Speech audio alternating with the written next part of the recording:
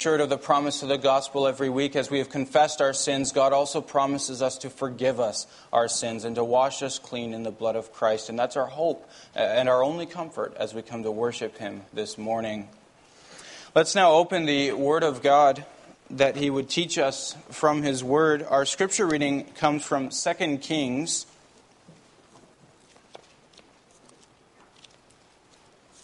2 Kings chapters 18 and 19. If it feels like a long reading, if there's any consolation to it, I did adjust the size of the sermon to compensate. But it is one text and should be treated as one text. So 2 Kings 18 and 19.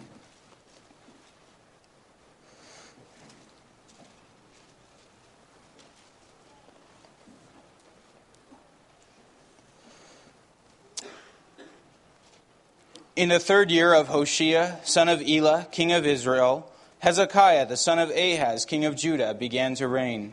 He was 25 years old when he began to reign, and he reigned 29 years in Jerusalem. His mother's name was Abi, the daughter of Zechariah. And he did what was right in the eyes of the Lord, according to all that David his father had done. He removed the high places and broke the pillars, and cut down the Asherah. And he broke in pieces the bronze serpent that Moses had made, for until those days the people of Israel had made offerings to it. It was called Nehushtan. He trusted in the Lord, the God of Israel, so that there was none like him among all the kings of Judah after him, nor among those who were before him. For he held fast to the Lord. He did not depart from following him, but kept the commandments that the Lord commanded Moses. And the Lord was with him. Wherever he went out, he prospered. He rebelled against the king of Assyria and would not serve him. He struck down the Philistines as far as Gaza and its territory, from watchtower to fortified city. In the 4th year of King Hezekiah, which was the 7th year of Hoshea son of Elah, king of Israel, Shalmaneser king of Assyria came up against Samaria and besieged it. And at the end of 3 years he took it. In the 6th year of Hezekiah, which was the 9th year of Hoshea king of Israel, Samaria was taken.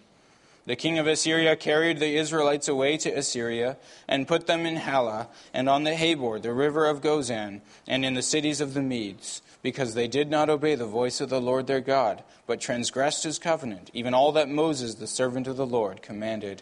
They neither listened nor obeyed. In the 14th year of King Hezekiah, Sennacherib, king of Assyria, came up against all the fortified cities of Judah and took them. And Hezekiah, king of Judah, sent to the king of Assyria at Lachish, saying, I have done wrong. Withdraw from me. Whatever you impose on me, I will bear. And the king of Assyria required of Hezekiah, king of Judah, 300 talents of silver and 30 talents of gold. And Hezekiah gave him all the silver that was found in the house of the Lord and in the treasuries of the king's house. And at that time Hezekiah stripped the gold from the doors of the temple of the Lord and from the doorposts that Hezekiah, king of Judah, had overlaid and gave to the king of Assyria. And the king of Assyria sent the Tartan, the Rabsaris, and the Rabshakeh with a great army from Lachish to King Hezekiah at Jerusalem. And they went up and came to Jerusalem. When they arrived, they came and stood by the conduit of the upper pool, which is on the highway to the washer's field. And when they called for the king, there came out to them Eliakim the son of Hilkiah, who was over the household, and Shebna the secretary, and Joah the son of Asaph the recorder. And the Rabshakeh said to them, Say to Hezekiah, Thus says the great king, the king of Assyria, On what do you rest this trust of yours? Do you think that mere words are strategy and power for war? In whom do you now trust that you have rebelled against me? Behold, you are trusting now in Egypt, that broken reed of a staff, which will pierce the hand of any man who leans on it. Such is Pharaoh, king of Egypt, to all who trust in him. But if you say to me, We trust in the Lord our God, is it not he whose high places and altars Hezekiah has removed, saying to Judah and to Jerusalem, You shall now worship before this altar in Jerusalem? Come now, make a wager with my master, the king of Assyria. I will give you 2,000 horses, if you are able on your part to set riders on them. How then can you repulse a single captain among the least of my master's servants, when you trust in Egypt for chariots and for horsemen? Moreover, is it not with Is it without the Lord that I have come up against this place to destroy it? The Lord said to me, go up against this land and destroy it. Then Eliakim the son of Hilkiah and Shebna and Joah said to the Rabshakeh, please speak to your servants in Aramaic, for we understand it. Do not speak to us in the language of Judah, within the hearing of the people who are on the wall. But the Rabshakeh said to them, has my master sent me to speak these words to your master and to you, and not to the men sitting on the wall, who are doomed with you to eat their own dung and to drink their own urine? Then the Rabshakeh stood and called out in a loud voice in the language of Judah, hear the word of the great king, the king of Assyria. Thus says the king, do not let Hezekiah deceive you, for he will not be able to deliver you out of my hand. Do not let Hezekiah make you trust in the Lord by saying, the Lord will surely deliver us, and this city will not be given into the hand of the king of Assyria. Do not listen to Hezekiah, for thus says the king of Assyria, make your peace with me, and come out to me. Then each one of you will eat of his own vine, and each one of his own fig tree, and each one of you will drink the water of his own cistern, until I come and take you away to a land like your own land, a land of grain and wine, a land of bread and vineyards, a land of olive trees and honey, that you may live and not die. And do not listen to Hezekiah when he misleads you by saying the Lord will deliver us. Has any of the gods of the nations ever delivered his land out of the hand of the king of Assyria? Where are the gods of Hamath and Arpad? Where are the gods of Sepharvaim, Hena, and Eva? Have they delivered Samaria out of my hand? Who among all the gods of the lands have delivered their lands out of my hand, that the Lord should deliver Jerusalem out of my hand? But the people were silent and answered him not a word, for the king's command was, do not answer him. Then Eliakim the son of Hilkiah, who was over the household, and Shebna the secretary, and Joah the son of Asaph, the recorder, came to Hezekiah with their clothes torn, and told him the words of the Rabshakeh. As soon as King Hezekiah heard it, he tore his clothes, and covered himself with sackcloth, and went into the house of the Lord. And he sent Eliakim, who was over the household, and Shebna the secretary, and the senior priests, covered with sackcloth, to the prophet Isaiah the son of Amoz. They said to him, thus says Hezekiah, this day is a day of distress, of rebuke, and of disgrace. Children have come to the point of birth, and there is no strength to bring them forth. It may be that the Lord your God heard all the words of the Rabshakeh, whom his master the king of Assyria has sent to mock the living God, and will rebuke the words that the Lord your God has heard. Therefore lift up your prayer for the remnant that is left. When the servants of King Hezekiah came to Isaiah, Isaiah said to them, say to your master, thus says the Lord, do not be afraid because of the words that you have heard, with which the servants of the king of Assyria have reviled me. Behold, I will put a spirit in him, so that he shall hear a rumor and return to his own land, and I will make him fall by the sword in his own land. The Rabshakeh returned and found the king of Assyria fighting against Libnah, for he had heard that the king had left Lachish. Now the king heard concerning Tirhakah, the king of Cush, behold, he has set out to fight against you. So he sent messengers again to Hezekiah, saying, thus shall you speak to Hezekiah, king of Judah. Do not let your God, in whom you trust, deceive you by promising that Jerusalem will not be given into the hand of Assyria. Behold, you have heard what the kings of Assyria have done to all the lands, devoting them to destruction. And shall you be delivered? Have the gods of the nations delivered them, the nations that my fathers destroyed, Gozan, Haran, Rezeph, and the people of Eden who were in Telassar? Where is the king of Hamath, the king of Arpad, the king of the city of Sepharvaim, the king of Hena, or the king of Ivah? Hezekiah received the letter from the hand of the messengers and read it. And Hezekiah went up to the house of the Lord and spread it before the Lord. And Hezekiah prayed before the Lord and said, O Lord, the God of Israel, enthroned above the cherubim, you are the God, you alone, of all the kingdoms of the earth. You have made heaven and earth. Incline your ear, O Lord, and hear. Open your eyes, O Lord, and see, and hear the words of Sennacherib, which he has sent to mock the living God. Truly, O Lord, the kings of Assyria have laid waste the nations and their lands, and have cast their gods into the fire, for they were not gods, but the work of men's hands, wood and stone. Therefore they were destroyed. So now, O Lord our God, save us, please, from his hand, that all the kingdoms of the earth may know that you, O Lord, are God alone. Then Isaiah the son of Amos sent to Hezekiah, saying, Thus says the Lord, the God of Israel, your prayer to me about Sennacherib king of Assyria I have heard. This is the word the Lord has spoken concerning him. She despises you, she scorns you, the virgin daughter of Zion. She wags her head behind you, the daughter of Jerusalem. Whom have you mocked and reviled? Against whom have you raised your voice and lifted your eyes to the heights? Against the Holy One of Israel. By your messengers you have mocked the Lord, and you have said, With many chariots I have gone up the heights of the mountains to the far recesses of Lebanon. I felled its tallest cedars, its choicest cypresses. I entered its furthest lodging place, its most fruitful forest. I dug wells and drank foreign waters, and I dried up with the sole of my foot all the streams of Egypt.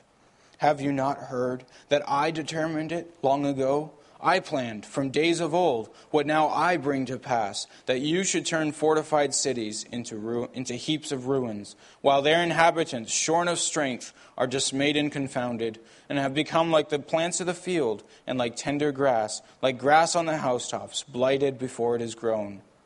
But I know you're sitting down, and you're going out and coming in, and you're raging against me.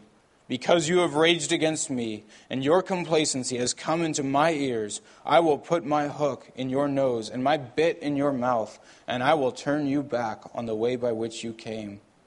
And this shall be the sign for you. This year eat what grows of itself, and in the second year what springs of the same. Then in the third year sow and reap and plant vineyards, and eat their fruit.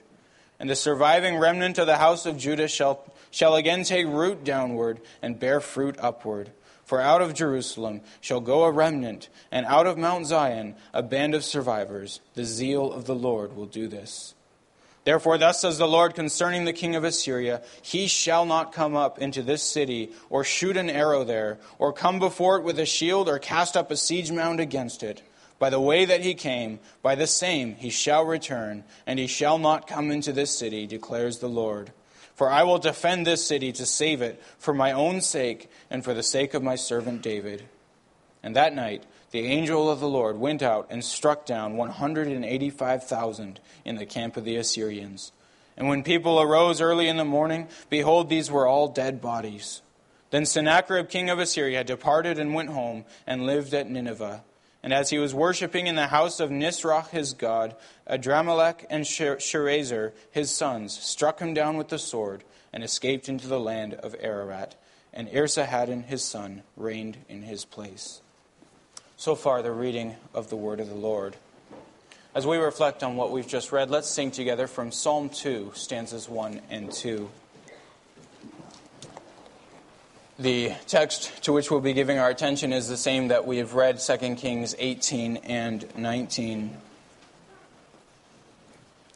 Brothers and sisters in our Lord Jesus Christ, as you can imagine, there is much that could be said of these two chapters. Indeed, much more than possibly could be said in any one sermon. Particularly if we were to plumb the depths of each of these chapters, some of the things that are said and the ways that God responds to them, there are profound lessons to be learned from that. But we can't do all that this morning. Instead, what we want to do as we look at these two chapters as a whole is take a step back, take a bit of a bird's eye view, so to speak, of these two chapters and consider, what does God teach us by these events and by what transpired on those days? Why are these events recorded in Scripture for us? To begin with, there is the life of Hezekiah. I hope and I trust that there was something sweet and refreshing for you as you read the first words of 2 Kings 18 and discover this man, Hezekiah. Chapter 18, verse 3 says, Hezekiah did what was right in the eyes of the Lord, according to all that David his father had done. What a sweet verse that is to read after chapter upon chapter upon chapter of miserable failure. There have been a few sort of good kings in the past, but every time the evaluation of their reigns would go something like, they did what was right in the eyes of the Lord, but not with all their heart. And then it would begin to describe the things that they failed to do. Here it says he did what was right in the eyes of the Lord according to all that David his father had done. I trust those are precious words to read at this late stage in the book of Kings. I know this can sometimes feel like ancient history as we work our way through the Kings. It feels detached and distant from us. But if we've been walking this journey well, recognizing that the failures we see on display are the failures of our own nature, the failures of our own hearts, the things that we ourselves would do, then it ought to be sweet and refreshing to know that there is still such a thing as the faith of David, the faith that God inspires, that God also approves.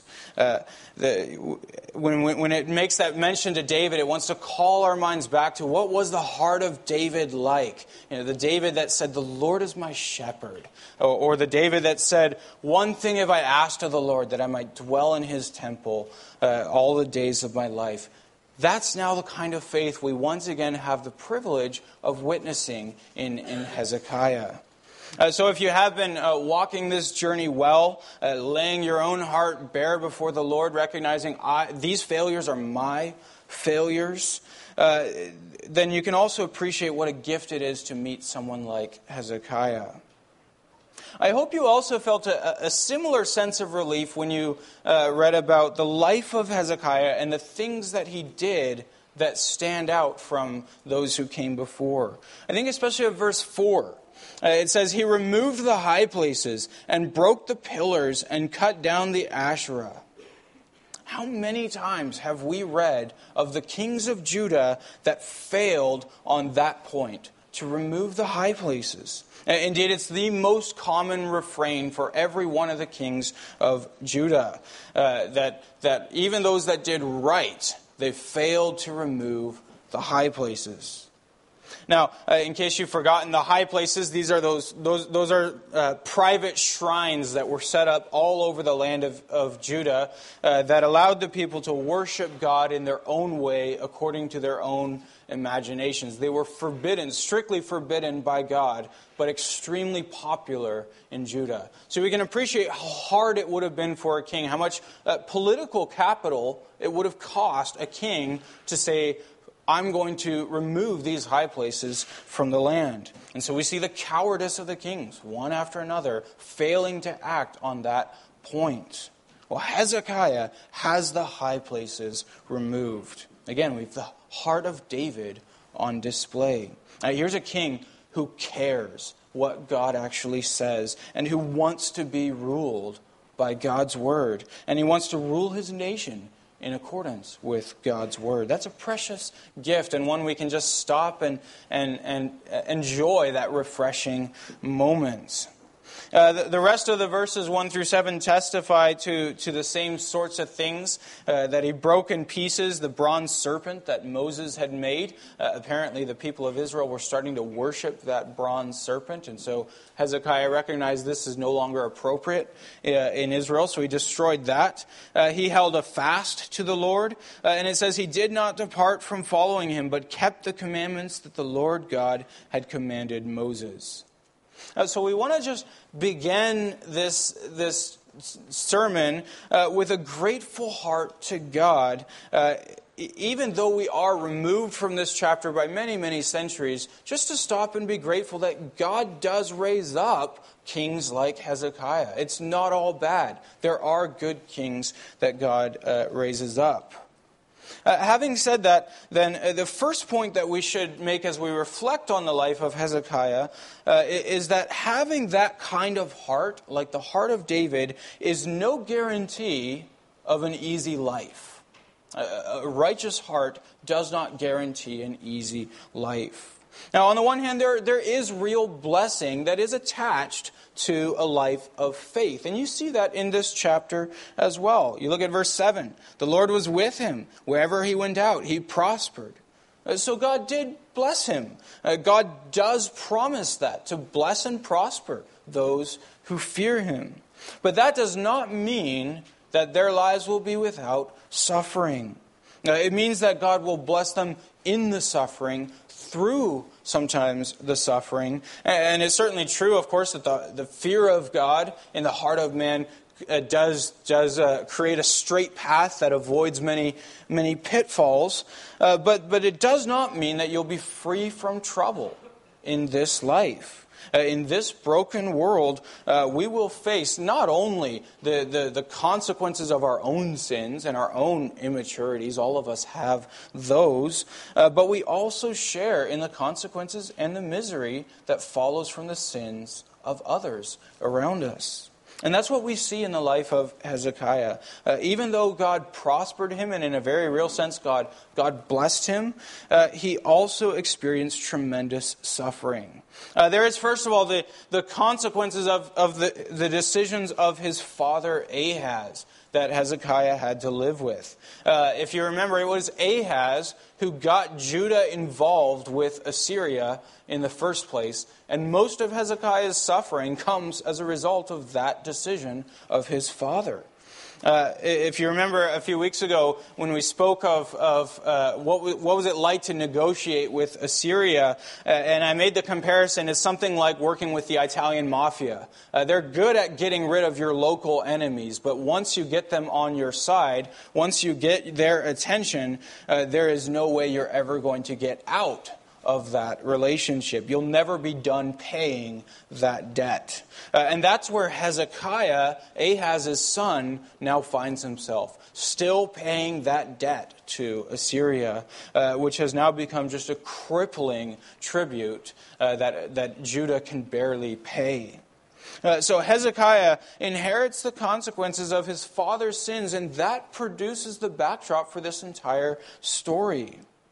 On top of that, Hezekiah, like any of us, has to deal with his own sins and his own immaturities and his own poor decisions. For example, Hezekiah's decision to rebel against Assyria. Now, the commentaries are divided over this. Was that a good decision, like a righteous decision, or a bad one? It was certainly evil for Ahaz, his father, to get involved with Assyria. But was it evil or was it the right thing for Hezekiah now to say we're going to step out of that relationship? Or did he just bring more misery on himself for not realizing the situation he was in? There are some commentaries that say, well, no, Hezekiah was righteous. He did the right thing by throwing off the yoke of Assyria. Because, as a godly king, you shouldn't be involved with Assyria. Well, fair enough. But Hezekiah didn't get himself involved. That was his father's decision. Hezekiah was left with the decision, do we continue to pay this crippling tribute which will destroy our own nation, or do we rebel and potentially face something far, far worse? The Assyrians were well known for their cruelty towards those who rebelled. There's no neutral response to a nation like Assyria. So it's hard to know what to think of Hezekiah's decision to rebel against Assyria, other than to say Hezekiah himself apparently regretted it not long afterwards. With the Assyrian armies, as a response, they invaded Judah, and Hezekiah clearly changed his mind when that happened, and we find him later begging Assyria for mercy. That's in 2 Kings 18, verse 14. We can hopefully all appreciate what a miserable situation this whole thing was for Hezekiah. No matter what he did, it's a lose-lose situation. Nor is it easy to give a judgment of Hezekiah's decision to strip the gold from the temple. Now, every king that did so before him, that did the same thing, was clearly condemned for it. But those were also kings who despised the temple, who were worshiping other gods. It's not exactly the same. On top of that, this is gold that Hezekiah had himself given to the temple. It's hard to say, did Hezekiah do the right thing? His motive was to save the temple from being destroyed, and he succeeded in doing that. So there's the suffering that results from his father's decisions. There's the suffering that results from his own poor decisions. At least he concludes they were poor later on. And on top of that, there's the suffering of being the king of a divided people. Hezekiah had to rule over a people that was divided. The text is not super explicit about it, but it's obviously a reality that was there, that's played upon by the Rabshakeh, who was sent by the king of Assyria. He plays upon the political tensions that already existed, and he keeps telling the people, don't trust Hezekiah. Now, when we saw the same thing in Israel, in the northern kingdom, we saw how divided the people were. Some were heavily pro-Assyria, let's just give them the tribute. Others were heavily anti-Assyria, and there's no common ground between those positions. You have to go 100% either way. So it's easy enough to imagine the kind of divisions and anger and hostility that existed in Israel over which Hezekiah had to be king and try to rule.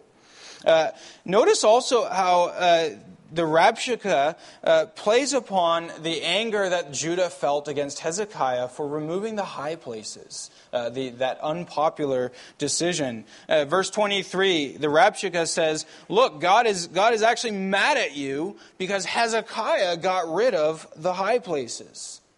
So that's how some of the people in Israel or Judah were now thinking. This is all Hezekiah's fault for getting rid of these high places. That's what brought all this upon us. You can only imagine what Hezekiah as king has to go through. His father's sins, his own mistakes, and a divided and hostile people. Well, it's there. It's there in the fires of those afflictions that the heart of faith is also refined. And that's the thing that actually shines through this text the most beautifully. Under the afflictions, in the midst of the suffering that's unimaginable to most of us, we see the heart of faith in Hezekiah that's refined by these same fires, and that finds its strength and its purpose in God alone. That's what I want to really focus on then this morning. As I first read through the text myself, I found myself just humbled, convicted, encouraged by the faith that we see coming from Hezekiah. And I hope that you felt a similar reaction. How would you respond hearing a speech like that from the Rabshakeh delivered in the language of your people so they can all hear it as he calls them to abandon you and he blames you for the suffering that they were all experiencing? How does Hezekiah respond? He falls on his face before the Lord. He comes before the Lord. He doesn't resort to the sort of political maneuvering that you see in so many other kings trying to negotiate with Assyria, trying to negotiate with the political factions among the people. Instead, he falls before the strong arms of God, the God who has always been his strength before, and he lays his whole heart out before him. Chapter 19, verse 1 says, As soon as King Hezekiah heard it, he tore his clothes and covered himself with sackcloth and went into the house of the Lord. Well, that, brothers and sisters, is the response of a man who knows that his life is in the hands of the living God. You know, we say it every Sunday when we open the worship service. Our help is in the name of the Lord who made heaven and earth. Well, this is what it looks like when you believe that. You fall before his throne in the midst of unspeakable agony. Now, God's first response to Hezekiah comes through the prophet Isaiah. You see that in chapter 19, verses 6 and 7. And God's response is to promise that the king of Assyria is going to hear a rumor and return to his own land and eventually be killed there. Now, that doesn't all happen all at once. Isaiah is looking forward over the course of several months, if not several years. The relief does not come immediately. Now, the king of Assyria, sometime in the next days, did hear a rumor. He heard that the Egyptians were sending an army north towards Assyria. And so he did order the Rabshakeh to withdraw from Jerusalem. But the armies of Assyria did not leave the land of Jerusalem or of Judea. They stayed right there. They didn't go away. And then the king of Assyria sends a second letter in verses 8 to 13. In this second letter, he makes it clear, we're not going anywhere. Yes, we're going to respond to this thing from Egypt, but we're not going. As soon as we're done, we're going to be right back. And he reminds them again, there's not a nation on earth that's ever been able to resist us, and it certainly is not going to be the puny little nation of Judah. And again, you can only imagine how that kind of letter would have spoken to Hezekiah. It was true. There wasn't a nation on earth that had ever successfully resisted Assyria. How was Jerusalem, with no army, going to be able to pull that off? As the Rabshakeh pointed out, we could make a bet. We'll give you 2,000 free horses if you have the men to be able to sit on those horses and actually use them. And Judah recognized we don't. We don't have even 2,000 men. But again, you see the response of Hezekiah, the response of faith. He takes the letter, he goes again into the temple, to the house of God, and he spreads it before the Lord. I want to just read through his prayer again in verses 15 through 19, Hezekiah's prayer to God. It says there, Hezekiah prayed before the Lord and said, O Lord, the God of Israel, enthroned above the cherubim, you are the God, you alone, of all the kingdoms of the earth. You have made heaven and earth. Incline your ear, O Lord, and hear. Open your eyes, O Lord, and see, and hear the words of Sennacherib, which he has sent to mock the living God. Truly, O Lord, the kings of Israel have laid waste the nations and their lands, and have cast their gods into the fire, for they were not gods at all, but the works of men's hands, wood and stone. Therefore they were destroyed. So now, O Lord, save us from his hand.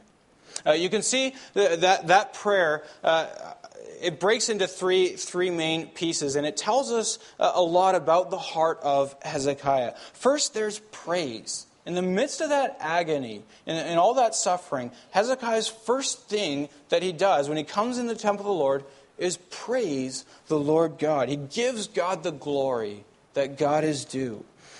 He begins where every believer must begin, giving praise and glory to the God who deserves our praise and glory, even in the worst of our afflictions. God still deserves it. It's the same faith as you see, for example, in Job, who says, though you slay me, yet I shall still praise you. That's where Hezekiah also begins. The next thing you see is an appeal to God, not immediately for help, but for God to hear the mockery of Sennacherib. So Hezekiah recognizes if God's going to get involved in this fight, God's going to do so for his honor in the first place. That's God's primary concern. It's not because Hezekiah doubts God's love for him, but it's because Hezekiah recognizes the thing that matters to God more than anything else is God's own honor. And so he appeals not to the misery that he's in, but he appeals to the attack that's being made on the name of God. You see in that moment that Hezekiah recognizes when his own life is on the line, it's like he takes a step back and looks at, why am I here on this earth? Am I here just to live and survive? Or am I here for the glory and honor of the name of the Lord? And he recognizes it is the latter. I'm here for God. And so if I'm going to pray for God's help, I'm going to pray for God, first of all, to uphold the honor of his own name. In other words, there's no safer place than on the side of the living God as he's acting for the honor of his own name. There's no safer place than on the side of God when God is acting for his own name's sake. And that's the place then to which Hezekiah runs. And then in the last part of the prayer, he says, "Save us therefore, O Lord, from his hand, so that," not so that we may live, because that's your primary interest, O God, but he says, "Save us so that all the kingdoms of the earth may know that you, O Lord, are God alone." What we want to recognize in that prayer, as Hezekiah lays his heart bare before the Lord in the moment of greatest anguish, is you see the conviction that shaped Hezekiah's life in times of prosperity, as God blessed him, as he followed the commandments of God. That same conviction comes out now in the moment of distress. The prayer that Hezekiah prays is a prayer of faith that speaks to the very heart of God, on whom he's been leaning his entire life. That's how it's always been for Hezekiah, in times when times were good, and now when his life is on the line and he expects even to die. The prayer that comes from the heart of faith that God works in those who love him is a prayer that is always, in good times and bad, enraptured with the glory and honor of God himself. That's what it means to have a heart that's like the heart of David. You read the Psalms of David. What's David's first and foremost concern? It's always the honor and glory that God deserves. That's the prayer then that also comes out in Hezekiah. A heart after God's heart is a heart that pursues what God pursues, which is the honor of God's own name. And so this prayer then for Hezekiah is a glorious declaration. Even though his life might be threatened and he might pass away in the next days, he declares before God, "God, whatever you choose to do, whether I live or die, I shall always be committed to your name. If God should save me, I will be used by you so that all the nations of the earth will know that you are God. And if I should perish, then God, let your honor nonetheless be upheld. Act for your name's sake, not for mine." And God responds to that prayer. Verse 22, God responds through the prophet Isaiah concerning Assyria. He says, "Whom, Assyria, have you mocked and reviled? Against whom have you raised your voice and lifted your eyes to the heights? Against the Holy One of Israel." Now, we don't have the time to work through all the details of this prophecy in verses 20 through 34, that poetic section of chapter 19. But what it comes down to is the declaration by God of his absolute sovereignty over the nation of Assyria. It's a promise for salvation for Judah, and it's a promise or a warning of destruction for Assyria. In verses 22 to 27, God then rebukes Assyria's arrogance and declares to Assyria, in response to all the proclaiming from the Rabshakeh at the walls of Jerusalem, and him saying, "What nation is there that has ever withstood us? What God is there that has ever helped any nation that we have besieged?"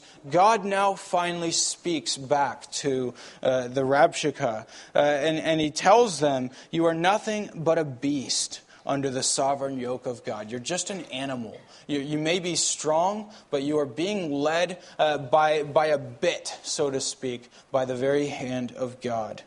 God is about to do to you now what you have just done to others.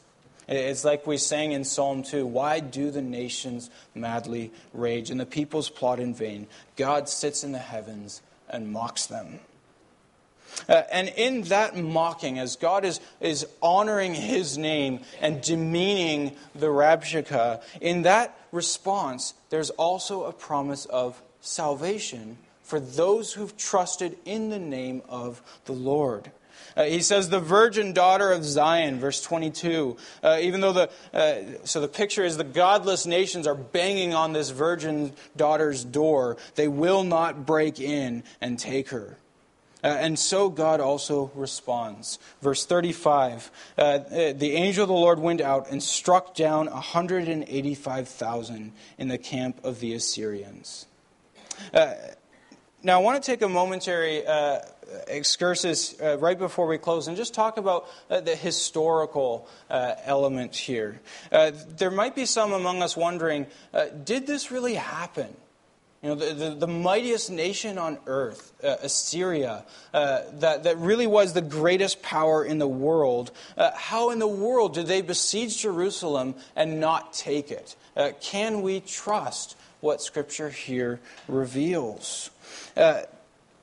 Herodotus, a pagan Roman historian, he records a legend in Egypt that sometime during these very years there was a divine intervention against Assyria that resulted in a massive Assyrian retreat from the whole broader area. Now we don't know, of course, was Herodotus referring to this event or something else. But he does record this massive divine intervention. What's probably more interesting, though, is when you read the record of this battle or this siege from the perspective of the Assyrians. Now, the thing with the Assyrians is they only ever recorded their victories. They never recorded their defeats. So it's hard to fill in the gaps of what happened in between. But what we do find in the Assyrian records, we have these records from Assyria. Sennacherib records the following account. He says, as for the king of Judah, Hezekiah, who had not submitted to my authority, I besieged and captured 46 of his fortified cities, along with smaller towns taken in battle with my battering rams. I took as plunder 200,000 and 150 people, both small and great, male and female, along with a great number of animals, including horses, mules, donkeys, camels, oxen, and sheep. They love to talk about all the things that we got. As for Hezekiah, I shut him up like a caged bird in his royal city of Jerusalem. I constructed a series of fortresses around him, and I did not allow anyone to come out of the city gates. His towns, which I captured, I gave to the kings of Ashdod, Ekron, and Gaza. And that's where the record ends. What's really interesting is there is no mention of the conquest of Jerusalem. He besieged him. He did not succeed. You don't besiege a city in order to abandon it. You besiege it to conquer it. But he never did. And it's an amazing fact because Jerusalem, as the Rabshakeh pointed out, they had no army. They had no defense. Something clearly happened so that Sennacherib ultimately left. And Sennacherib does not record what that was. What's more, the Assyrian annals do record the assassination of Sennacherib, as Isaiah had prophesied. He was assassinated by his own sons, Adramelech and Sharezer. There too, the word of God prevailed. And here's the thing, when you read the boasting, you read the Assyrian annals, they're just full of boasting in their power, boasting in their gods, boasting in all their conquests, and all their greatness. But as we look back on this chapter, let me ask you, what has come of the Assyrian boasting? Where today do you find the multitudes praising the greatness and the might of Assyria? Truly, as Psalm 103 reminds us, as for man, his days are like grass. He flourishes like the flower of the field, and he's gone. So it was with Assyria. Or Psalm 92, though the wicked sprout like grass and all evildoers flourish, they are doomed to destruction. But you, O Lord, are on high forever. Where are the multitudes today? Are they praising the Rabshakeh and their gods, or are they praising the Lord, the God of Jerusalem, whom the Rabshakeh despised? The multitudes are here. They're in this church. They're in churches across the world today, singing the praises of Yahweh, the God of Hezekiah and his son, Jesus Christ. Surely that's a lesson to take home from this chapter. And so as we look back and we consider the faith of Hezekiah in that moment of trial when everything was on the line, may we also be humbled, convicted, and encouraged and challenged by such faith. And as we reflect on his faith, consider how his faith is only a foreshadowing of the faith of Christ himself. The book of Hebrews reminds us that Christ himself is the author of the faith of all those that have gone before him. In other words, what you see in Hezekiah is a faith that Christ himself put there, that Christ was working in him. And it's only a small foreshadowing of the faith of Christ himself. You think of Christ facing the cross, drawing near to an even greater agony than what Hezekiah was facing, and yet trusting that God, his Father, would be his strength against all the forces of darkness that were arrayed against him, and confident that whatever God's will would be, he would nonetheless still be his strength. That's the faith of Christ. And here's the thing, having ascended into heaven, Christ also promises that faith he will also work now in us. What we see then in this chapter is the kind of faith, not just that came before Christ and is perfectly pictured in Christ, but the kind of faith that Christ also promises to now work in us as we hope in him until the final day. So we, as we look on this chapter, should cultivate that same faith. We, like the people of Judah, according to the prophecy of Isaiah, should be digging our roots down and burying our fruit up as we rest in the deep soil of the Lord our God. Consider as well also the calling that is yours in this life to, like Hezekiah, face the powers of darkness, to deal with the afflictions of sin and the attacks of Satan, and to stand strong against them as they come against us in their own ways in our day. And brothers and sisters, let us also, like Hezekiah then, lean upon the strong arms of God, laying our concerns also before his holy throne, and saying with Hezekiah, God is my strength and my portion forever. And praying with Hezekiah that whatever God may have in store for us, we too might be used by him in life or in death for the honor and glory of God's own name. Amen. Let's respond to the Word of God by singing from Psalm 92, stanzas 1 through 7.